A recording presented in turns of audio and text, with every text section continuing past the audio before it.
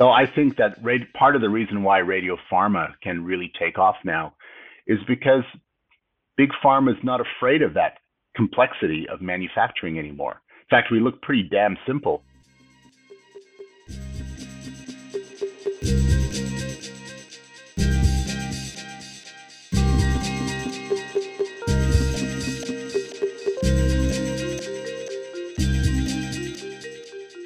Hi and welcome to this episode of the Theragnostic Talks podcast. My name is Gustav Vidar and together with me in the studio I have the fantastic Annette Andrén. Welcome, Annette. Thank you, Gustav. How are you? I'm fine, thank you. How are you today? It's good. Great. Today we have an interesting guest. Who is it? It is Christian Beerenbruch, the CEO of the Telix Pharmaceuticals. I think we just start. Here's the presentation. Take it away. He's been called a serial entrepreneur. And no wonder. He's started or financed about 20 new tech companies, mostly in healthcare. Dr. Christian Beerenbruch is co-founder and CEO of Telix Pharmaceuticals that develops a portfolio of clinical stage products that address significant unmet needs in oncology and rare diseases. So, what's in the Theragnostic pipeline? And what's the best way for industry and healthcare to cooperate? About that and much more in this episode of Theragnostic Talks. Welcome, Chris. It's the evening in Melbourne, Australia, where we are. Tell us about your day. Well, we're very lucky because we are one of the few places in the world where we have no coronavirus right now. So although we're all walking around with masks and being a bit careful, it's been a nice day. It's February, so the weather's a bit not like where you are right now, where I think it's a tiny bit colder. So good. I'm good. Thank you for asking, and I'm happy to be here with you. We have done some research on you, Chris, and it's fascinating reading all about the things you have done. You have a PhD in biomedical engineering from the Oxford. You have studied at New York University, in Paris, in London School of Economics, and the University of Melbourne. And you have started and financed about 20 new tech companies, mostly in healthcare. Sounds busy and sounds like you never sleep. My work is a hobby, so I get to just be a hobbyist all day long. Telix is not a hobby. Telix is very hard work. But yes, I've been active as an entrepreneur for a long time, and I'm one of those people that spent too much time in university. So I'm basically unemployable, which means that I need to create companies in order to put food on the table. But yes, thank you for the kind words. I enjoy learning, and I'm always curious. And I think that's the reason why I love nuclear medicine, because it's the most incredible area of science. You get to combine physics, chemistry, biology, medicine, politics, because nuclear is very political. Yes. And it's a fascinating field. So I've been fascinated by nuclear medicine, since I was a kid. One day I went to school, and I was living in the Netherlands at the time. And my school gym had been turned into a thyroid testing center because Chernobyl had happened. And so I went to school, and the school had a lot of sons and daughters of NATO personnel. And so they had radiation detectors in the school. And people thought that a dirty bomb had gone off because the radiation levels were so high of iodine and cesium. So that was my first experience of nuclear medicine, was getting my thyroid tested. I think I was like 11 or something. Oh. And so it had a big impact on me. And I think that I always was fascinated by nuclear medicine from that day forward. So what with the long, very impressive track record that you have, what has been the 3 key success factors for you? Well, I don't consider myself to be successful yet because I haven't managed to get a product out to the market that I think is a game changer for nuclear medicine, but I think we're close to doing that. I experimented with a lot of different technologies in my life, some of which were successful commercially, in terms of selling a company or making some money. But I started Telix with Andreas Kluge who's also well known in our field, because we both got tired of seeing amazing technologies that can change patient care fundamentally, just simply not making it out to market. But I think the three things that are really important: you have to be curious, you have to hang in there because it's not an easy pathway, so you need to be tenacious, and you need to care about people, and not just a few people, but you need to, for nuclear medicine to be wildly successful, we have to care about people everywhere, because nuclear medicine in Sweden or Germany or Australia is not the same as nuclear medicine in Nigeria or India or Russia. So we need to come up with solutions that make nuclear medicine really accessible for everyone. And the reason why we should do that is because it has an amazing cost-benefit profile. And the diagnostics can be game changers for patients. We can cure patients with diagnostics if we, can delineate the disease early enough. And then, of course, the theranostic, the therapeutic nuclear medicine that's coming down the pathway, that's a game changer for oncology. Mm. And how should we do that? You talk about the developing countries, you talk about Russia and Africa. How should they use these new technologies? Well, I think that nuclear medicine is everywhere. It just has different degrees of capability. And one of the things that's happened with nuclear medicine, I think, in the last decade, really, is we now see a global supply chain. I mean, your company is a example of that, right? It's an example. You're a dominant player in the Nordic regions, but the reality of it is that supply chain for radiometals, for lutetium, for F-18, for all kinds of things are becoming much more established globally, and governments recognize the value more. The private sector is able to rely on a supply chain, and so that's what makes all the difference. You have to be able to treat a patient everywhere in the world every single day, right? Yeah, we talked to your friend Rod Hicks for some weeks ago, and I just asked him because sometimes I think some companies imaging is not important part in the diagnostics, but he says it is. And I asked him because that could that be a limiting factor for the development of diagnostic, that there are no PET CTs, or we have no environment for that in developing countries. Yeah, look, I think you're right. So we have SPECT. PET will become cheaper. The traditional, mostly the threesome of GE, Siemens, and Philips, although Philips maybe not so much anymore. But those companies are now being challenged by new players that are coming out of different markets. When I look at what, for example, a company like United Imaging is doing in China, I mean, this is mind-blowing technology. And it's funny because when we look at this technology with a Western lens or a European or a US lens, we see sophistication of drug development and very rapid scanning and dynamic studies and low dose, microdose studies. And we look at it as a pharmaceutical development tool. And of course, it was developed in China to be throughput. We're talking about a PET center that will do 100 patients a day. And so the world has a different perspective on where nuclear medicine is going. And even our company, we signed a partnership with Grand Pharma late last year, a very, I think, quite a up and coming Chinese company in oncology and nuclear medicine. And the reason why that is a strategically important relationship is because if you're not doing business in some of these markets, you're really not doing business. And that's a really interesting challenge for a company like ours, for sure. Rod is somebody that I admire a great deal. I mean, the whole Peter MacCallum Cancer Center is a terrific nuclear medicine department, and obviously Michael Hoffman is making a great name for himself, and Declan Murphy and a bunch of other really smart people there. And what I like about Australia is it's actually a two-tier healthcare system. We have the best and we have the worst.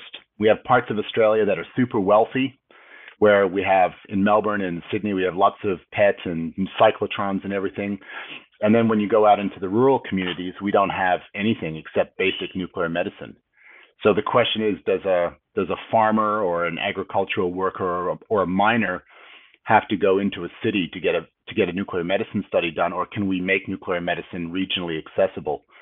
And I think that this is the same problem even inside Australia. It's the same problem that we have in the rest of the world. How do we make nuclear medicine accessible anywhere? And I know that Rod is just as passionate about a new technetium tracer as he is a new gallium tracer. So that's, it's great to see thought leaders that have that sort of equitable view. Could you tell us a little bit more? Because we know, I think we know Europe quite well and US. How far has theranostic come in Asia, like in China and these countries? I think it's accelerating really fast. I see lots of investment. China is an example where the government has made a very significant amount of money available for developing isotope production capabilities. Fundamentally, the cost benefit of nuclear medicine is very high.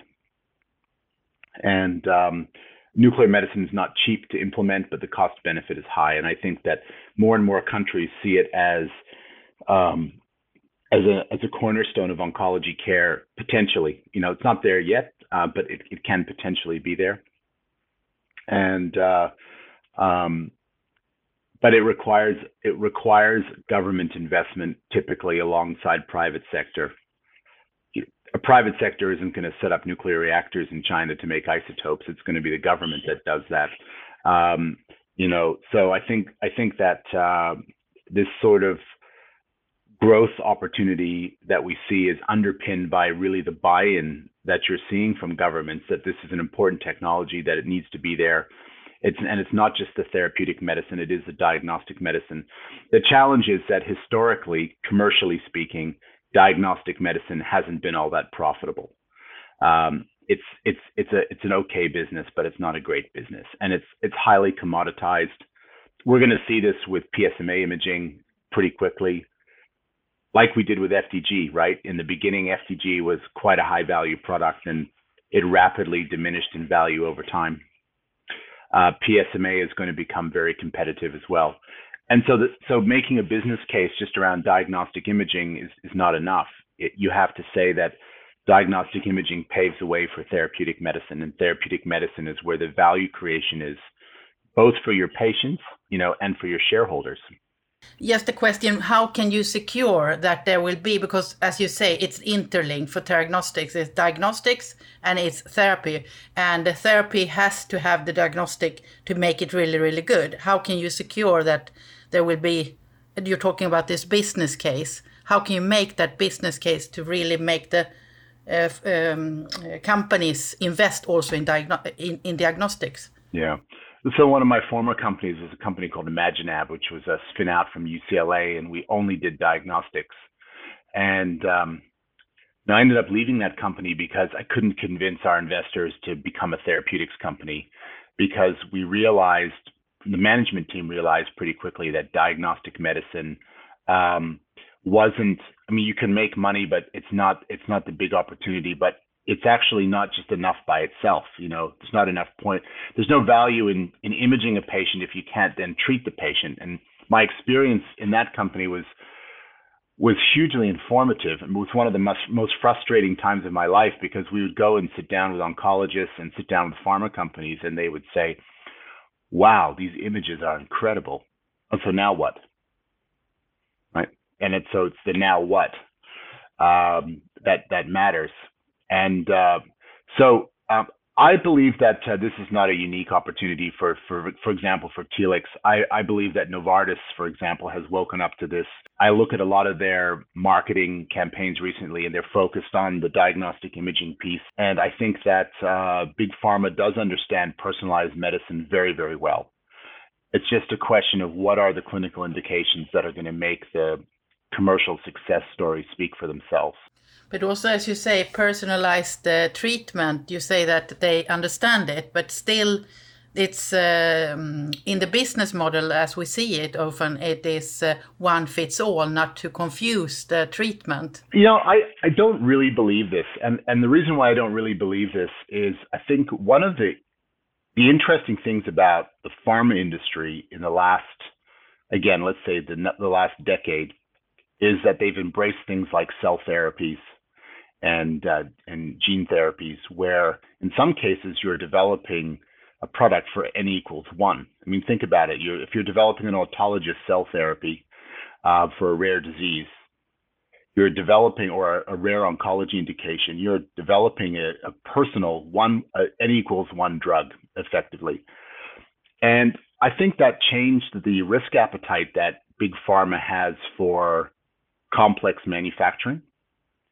And so I remember, I started in nuclear medicine 20 years ago. When I was at Siemens, I was part of the executive team that sold CTI to Siemens in 2005. And we had PetNet, and we had a biomarker development group that was led by a really talented guy named Hartmut Kolb, who's now at Janssen. And we had a bunch of interesting tracers that were available, and we had some early theranostic concepts that were quite exciting. And we always got told by big pharma that the manufacturing and supply chain and logistics of radiopharma was too complicated. And that's why they didn't really want to invest. And, to some extent, that's true. If you can't deliver a product every single day to a patient everywhere in the world, then from a big pharma perspective, you don't have a product. But now, if you think about a personalized dose of a lutetium or an actinium product is still a mass-produced product. You're still delivering a batch of product. You're just calibrating it for an individual person. That's a hell of a lot simpler than developing an N equals 1 $2 million cell therapy. So I think that part of the reason why radiopharma can really take off now is because big pharma is not afraid of that complexity of manufacturing anymore. In fact, we look pretty damn simple. I've been involved in the cell therapy space. I was a chairman of a small cell therapies company for a couple of years, and we manufactured quite a few clinical products. And I don't think our production and manufacturing is more complicated than cell therapies. I think it's a lot less. PSMA for prostate cancer is around the corner, or the treatment for PSMA and the diagnostics.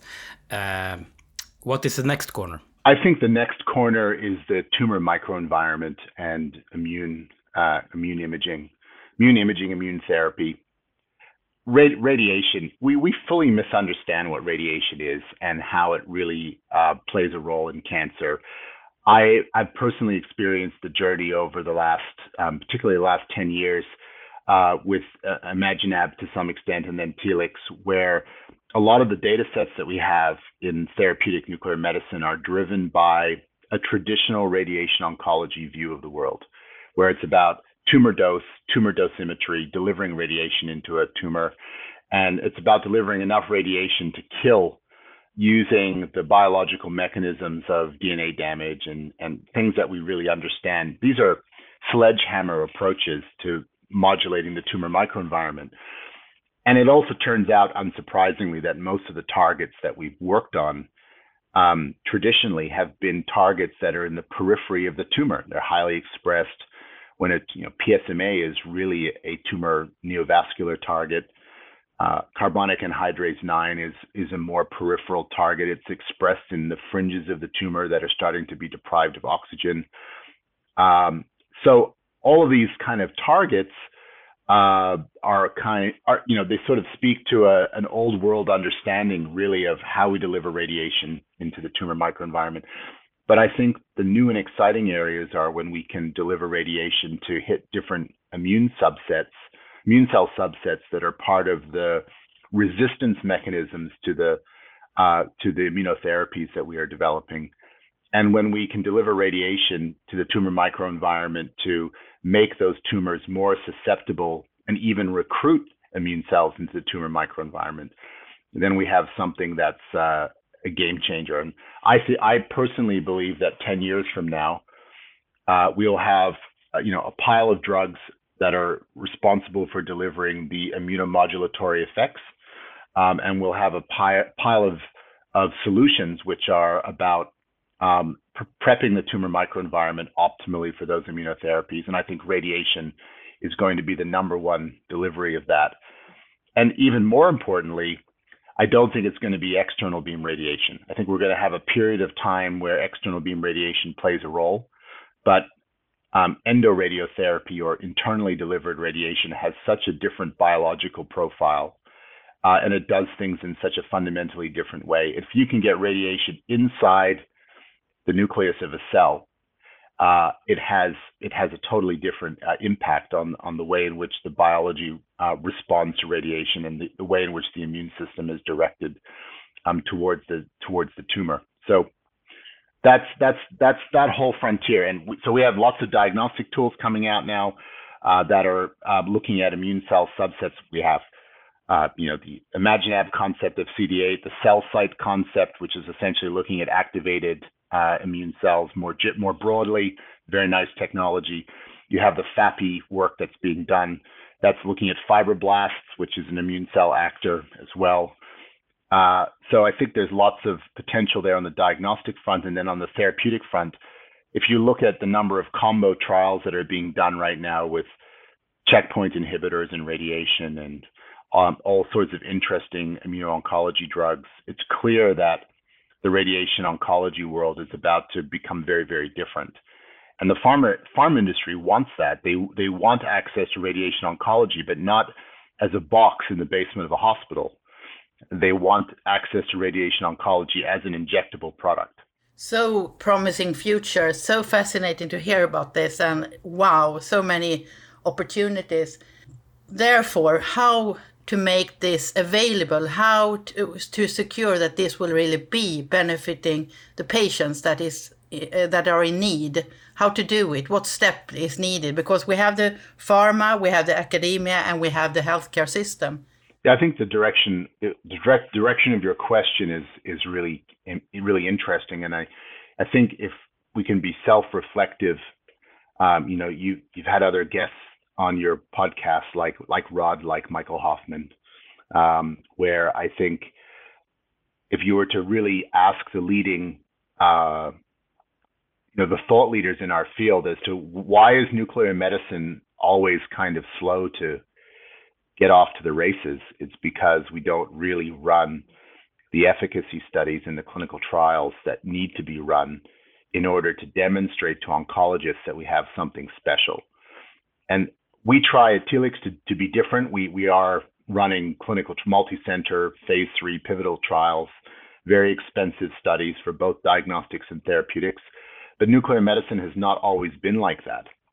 A lot of nuclear medicine has been about building a hobby environment, working in the basement of a hospital somewhere in Germany and cranking out patients under special access and compassionate use. But that's not an easy entry point for a commercial organization to take over the productization of nuclear medicine, because on the one hand, you have this amazing amount of human experience, but on the other hand, it's not cataloged in any way that you can take to a regulator. And it's a very, very tough equation. So as we see these new technologies come through, what we have to do is, as an industry, we have to be committed to running the clinical trials and capturing the value of these products in proper randomized controlled trials. And the other thing that we need to do, which is super important for nuclear medicine used to be about a kind of specialty area that dealt with patients mostly at the end of their life with advanced metastatic disease.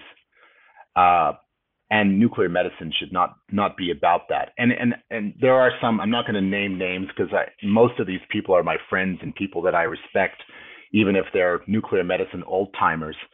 But there are folks out there that still think that medical oncology and nuclear oncology or radiation oncology is a competing field, that we shouldn't be doing chemotherapy and we shouldn't be utilizing the standard sets of medical oncology tools, that instead we should just focus on nuclear medicine because nuclear medicine is better. Actually, the most impressive thing is to make nuclear medicine integrate with medical oncology. And if we can do that diagnostically through the tumor board and the diagnostic and the staging process of the patient, and then do it therapeutically by combining nuclear medicine with standard of care, then we make nuclear medicine something that the medical oncologist believes in. And so in prostate cancer, that's combining nuclear medicine with taxanes, with anti-androgen drugs. And in fact, they're biologically synergistic. When you give a patient with prostate cancer androgen deprivation therapy, it drives the expression of PSMA. And so it makes your PSMA therapeutic work better if you use it in combination. It's the same with checkpoint inhibitors. If you can irradiate the Treg cells in the tumor microenvironment, you make checkpoint inhibitors more effective. So what we need to do is run the clinical trials. But unfortunately, with nuclear medicine, there's always been a shortage of investment in the space. And so if you don't have the ability to raise capital to run the clinical trials, then the clinical trials aren't going to happen. And I think it's pioneers like AAA that showed us that, well, actually, if you get a good data set and you manage your regulatory process well, and you productize something effectively and you develop a supply chain for it, you can make a valuable business that will return capital to investors.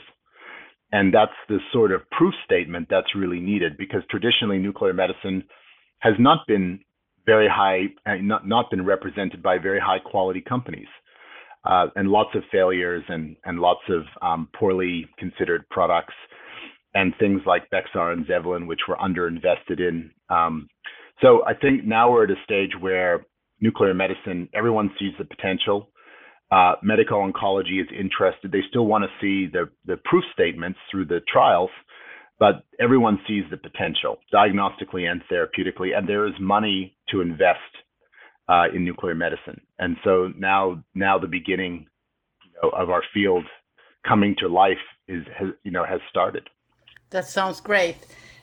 When there will be now capital or resources and putting together those very critical studies, thinking about that many of those patients or patient groups are rare groups, rare disease.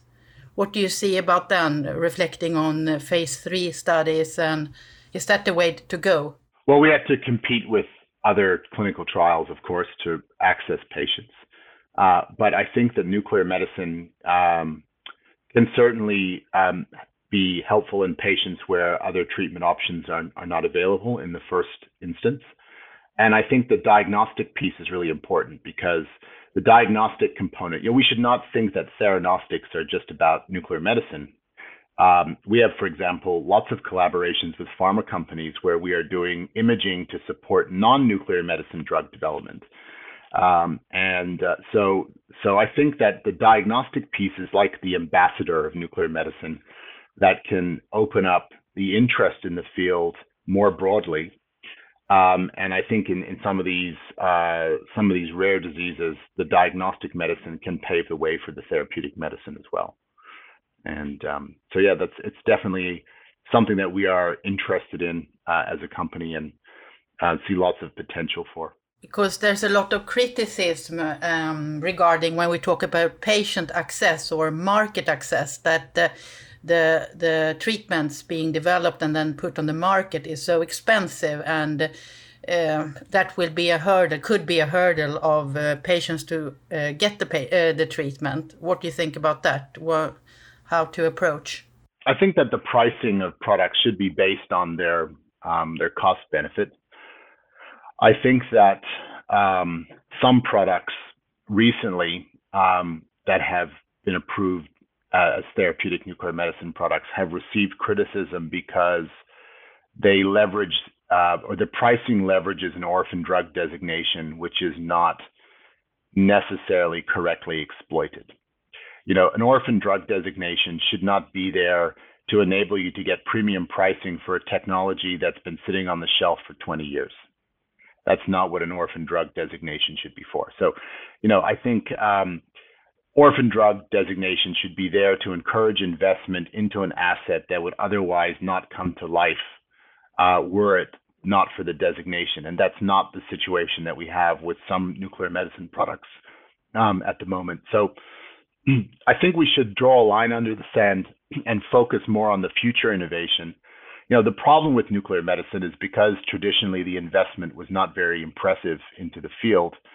We have technologies like MIBG and dotatate and whatever that have been around for, I mean, dotatate is 40 years old. It's 40 years old, right? So to say that that a technology that's 40 years old should command a price premium when the supply chain is not that complicated is probably, it's reasonable for healthcare systems to push back on that. But for new drug innovation, nuclear medicine stands on par with any other field of drug development. And if there's opportunities to meet unmet patient need through specific regulatory designations, I think that's only beneficial for the field. We're talking about nuclear medicine in the base floor of the hospitals. They have production capacity. Maybe they have a cyclotron. They have their own radiochemists that practically can produce whatever they want. How should we deal with these things? How should you deal with this? How with the commercial products versus brew your own products in the basement? Yeah, I think it's a great question, and it's certainly something that we think about a lot. In some countries, like even in Australia, certainly in Scandinavian countries, particularly Finland, very well known for this phenomenon.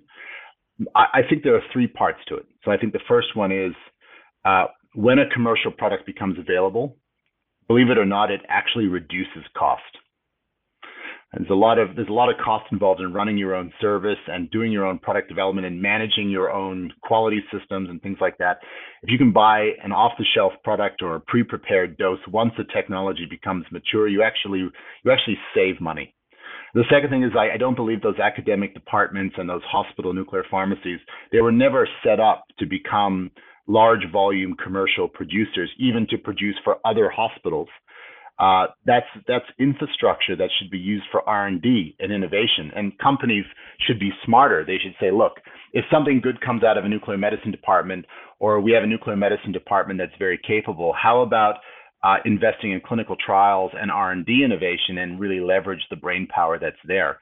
Because it's not just the companies that have to take responsibility for this, it's the academic environment as well. You can't keep a radiochemist happy by just making PSMA 11 every single day and making FDG every single day. This is kind of nonsense. And then the third thing is scale. So when commercial products get to scale and can have ubiquitous availability, not only does it result in a commercial benefit and an economic scale that can be passed on to customers, but you end up with then the ability to invest back into the innovation in a much more direct way. So I think,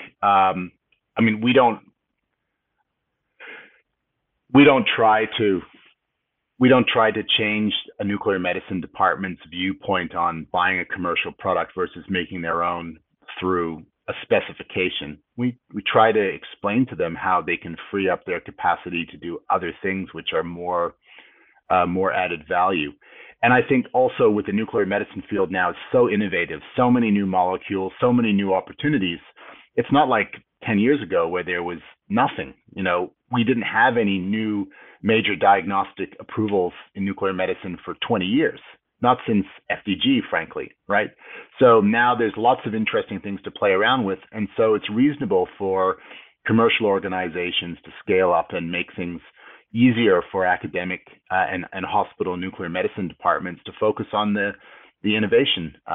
And of course, the burden then falls onto us to make sure that the supply chain is good and the reliability of the product is good and the quality of the product is there. This is really important. You are also teaching, having students. And that's very impressive on top of everything. And no, not so much anymore. I used to do it a lot. The last 2 or 3 years, I haven't been in the classroom at all, which I really miss because it's one of my favorite things to do. But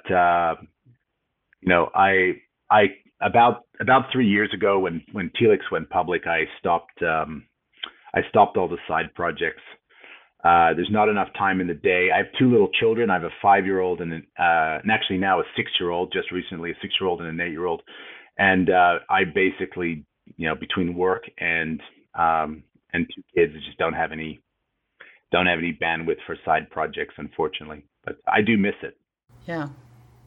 But it's now it's about you being a mentor, sharing your experience with somebody else, and it might be your teachers, not teachers, sorry, students, but also your children. Then, what would you? I mean, what is your message to them? What do you try to get through? Well, I think. I mean, certainly, look, we have a lot of young people in the company, and I'm very active overall in the field that we're in. We have great clinical collaborations and R&D collaborations, and I think that the role of entrepreneurs is to, particularly ones like me that have made a lot of mistakes along the way in their entrepreneurial journey, is to help other people to understand how to avoid some of those pitfalls. And me personally, I mean, Telix is the outcome of 20 years of perseverance in the nuclear medicine field, and getting to really understand the good and the bad and the ugly parts of our industry. And I think one of the reasons why it's been successful relatively quickly is because it leverages that experience in those networks. And I take a lot of pleasure in sharing that experience and networks with other people. We work with a lot of small companies. We work with a lot of academic groups that have got neat ideas, because we're open-minded and we're receptive to the idea that innovation cannot be just internally generated. And that's one of my key lessons. I mean, companies, if you look at the drug development industry overall, you can more or less count on one hand the number of good drugs that were actually developed inside a pharmaceutical company. Most of the blockbuster therapeutics that we have ever in the history of mankind, humankind, have come out of academia, come out of innovation.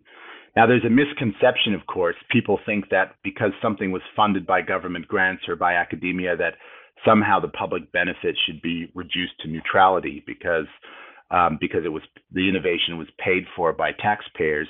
It takes a lot of money and a lot of risk to take those ideas and turn them into products. So it's reasonable for pharmaceutical companies to get a return on investment, for sure. The risk is very, very high. But by the same token, it's a perfectly symbiotic relationship. The pharmaceutical industry cannot exist without external innovation. And when that external innovation is successful, it then turns around and it funnels money back into new development and new academic careers and new innovation opportunities. So I think when we get it right, it's very, very powerful. And nuclear medicine is a classic example of that change now, because commercial organizations are starting to exploit academic ideas. Nuclear medicine was the exclusive domain of academia for such a long period of time. Thousands of patients were treated. Even in our pipeline, we have thousands of patients worth of data before we even start to undertake the commercial process. And so, we can't do without it. But it has to be done in partnership. And then when we do have a product that's successful, that we take the time and thought to work out how to go back and fuel innovation again, as a result of that success, if we're able to commercialize a product. Where do you see Telix in 2 years, Chris? Well, 2 years ago, we had the mission that by 2021 we would be a leading global company in theranostic nuclear medicine. So I think we have achieved that objective. We are clinically active in about 30 countries. We have marketing authorizations in progress in 17 countries. We delivered last year almost 10,000 doses of PSMA imaging agent around the globe. We currently ship cold kits and APIs and run clinical trials in 80 countries. We've actually had 80 countries take receipt of our products or have the ability to reach them. So, and of course, we can't do that all ourselves. That's very much a collaborative. We work with some absolutely fantastic partners, including, by the way, Sam Nordic is an example of one of our, really great partners that services your region so effectively. So without relationships, we just can't have that reach. And so it's very important to us. No, I'm not really motivated by the financial success of the business, which probably is something that my shareholders don't really want to hear, but I'm much more motivated by the patient success. And I think that if you can deliver good products to patients, then everything else follows. You attract great people when you have clinical success, and we have amazing people in our company. Yeah, and then you also will have the commercial success if you're delivering solutions that make a difference to patients every day. So our whole mission as a company right now, in fact, our corporate objectives for the next 3 years are all focused on patient centricity. We're moving out of the development phase where we are trying to, work so hard to make products that are going to pass the regulatory and the quality control and everything else. And now we have the ability to focus on how do we develop a pipeline that is going to make a big difference to patients and really address some of the unmet needs in oncology. And that's the focus. And so with our first product launch, hopefully this year, subject to FDA and European regulators and Australian and Canadian regulators and a few other countries finding our product successful, our prostate imaging product suitable, then over the next 4 or 5 years, we have a really huge pipeline of products to bring to market. And always with this idea in mind that we will collaborate with medical oncology, that diagnostics are necessary to deliver therapeutic benefit. We don't have a single therapeutic program where we don't have a companion diagnostic. And that when we have to go out and be geographically successful, that we select the best partners. Those are the 3 things that I think as a company we are starting to do quite well. And hopefully 2 years from now, that we have continued our successful trajectory because we've delivered well on those objectives. Now it's time for the Nobel Prize question. Who do you think deserve the Nobel Prize for their efforts in diagnostics? Oh, well, it's such a tough one. It's an interesting question, and it's a dangerous question to ask me because I'm really a self-confessed nuclear medicine nerd.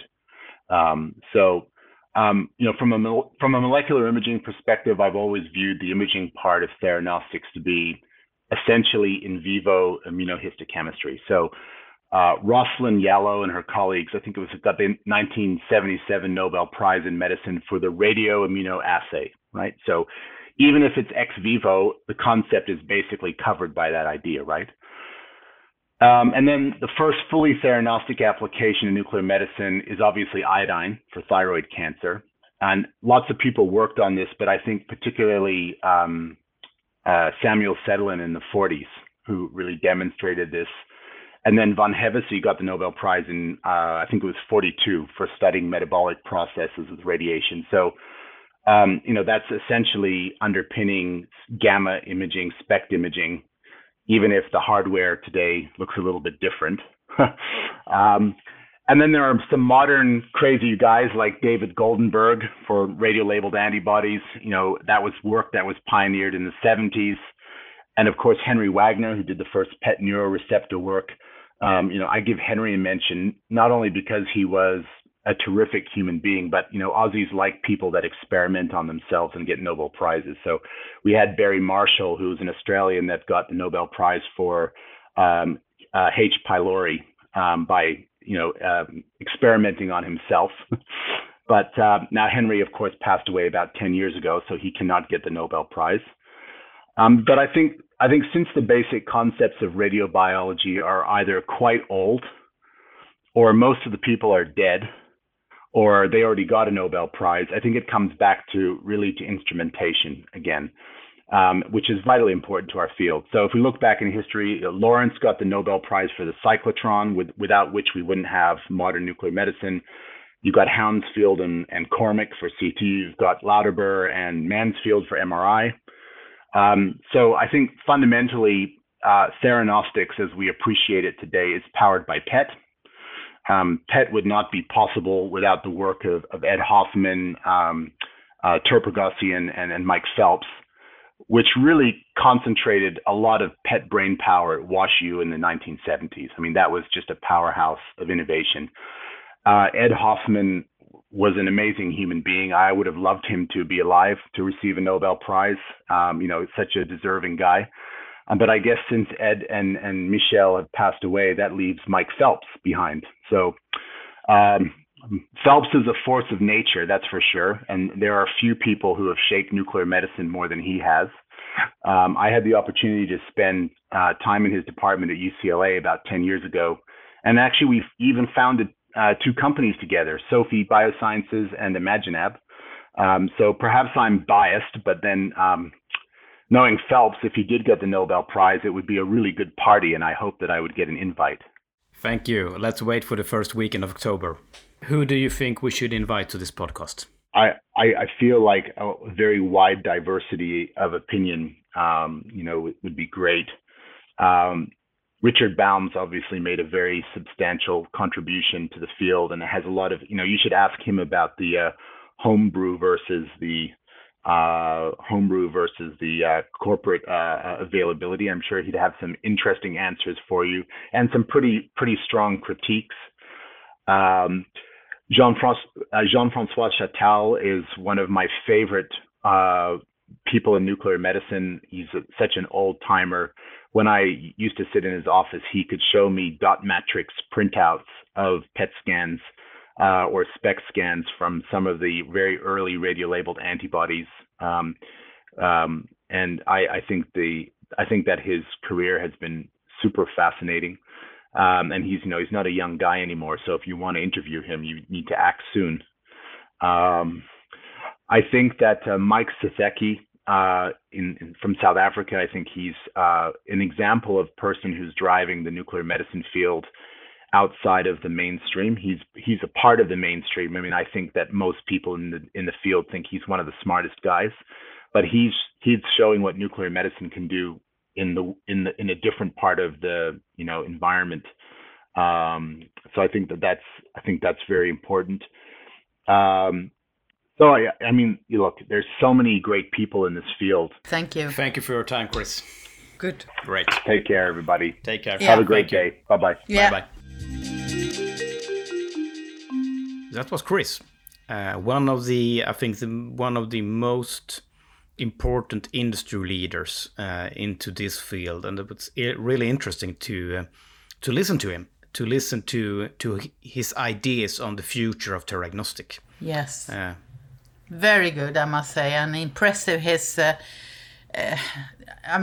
How much he covers the different fields and so on, and as you say, one of the most important Teragnostic leaders, I would say, for the future, and also that has been the latest years. No. And it's nice to hear, because I think he's really have an idea of the Teragnostic and how nuclear medicine should be a part of oncology in the future. It's just that basement floor department. It should be one of the departments of the cancer treatment for the future, and that's interesting insight. Well, I think what was really interesting to hear his view on moving from the research in the basement and up to getting to secure access to patients. That I think is really great to have that view, and he has that view. And that is very promising for the future, indeed, for Teragnostic, and not the least the patients. And he also underscores that in the end, it is the patients that is the driving force for him. And I really like that. That's so important. What do you think, Annette? Should we close the podcast for this week? Yes, we do. If you want to reach out to us, please send us an email, podcast@samnordic.se, podcast@samnordic.se. And see you in the next podcast. Stay tuned, stay safe.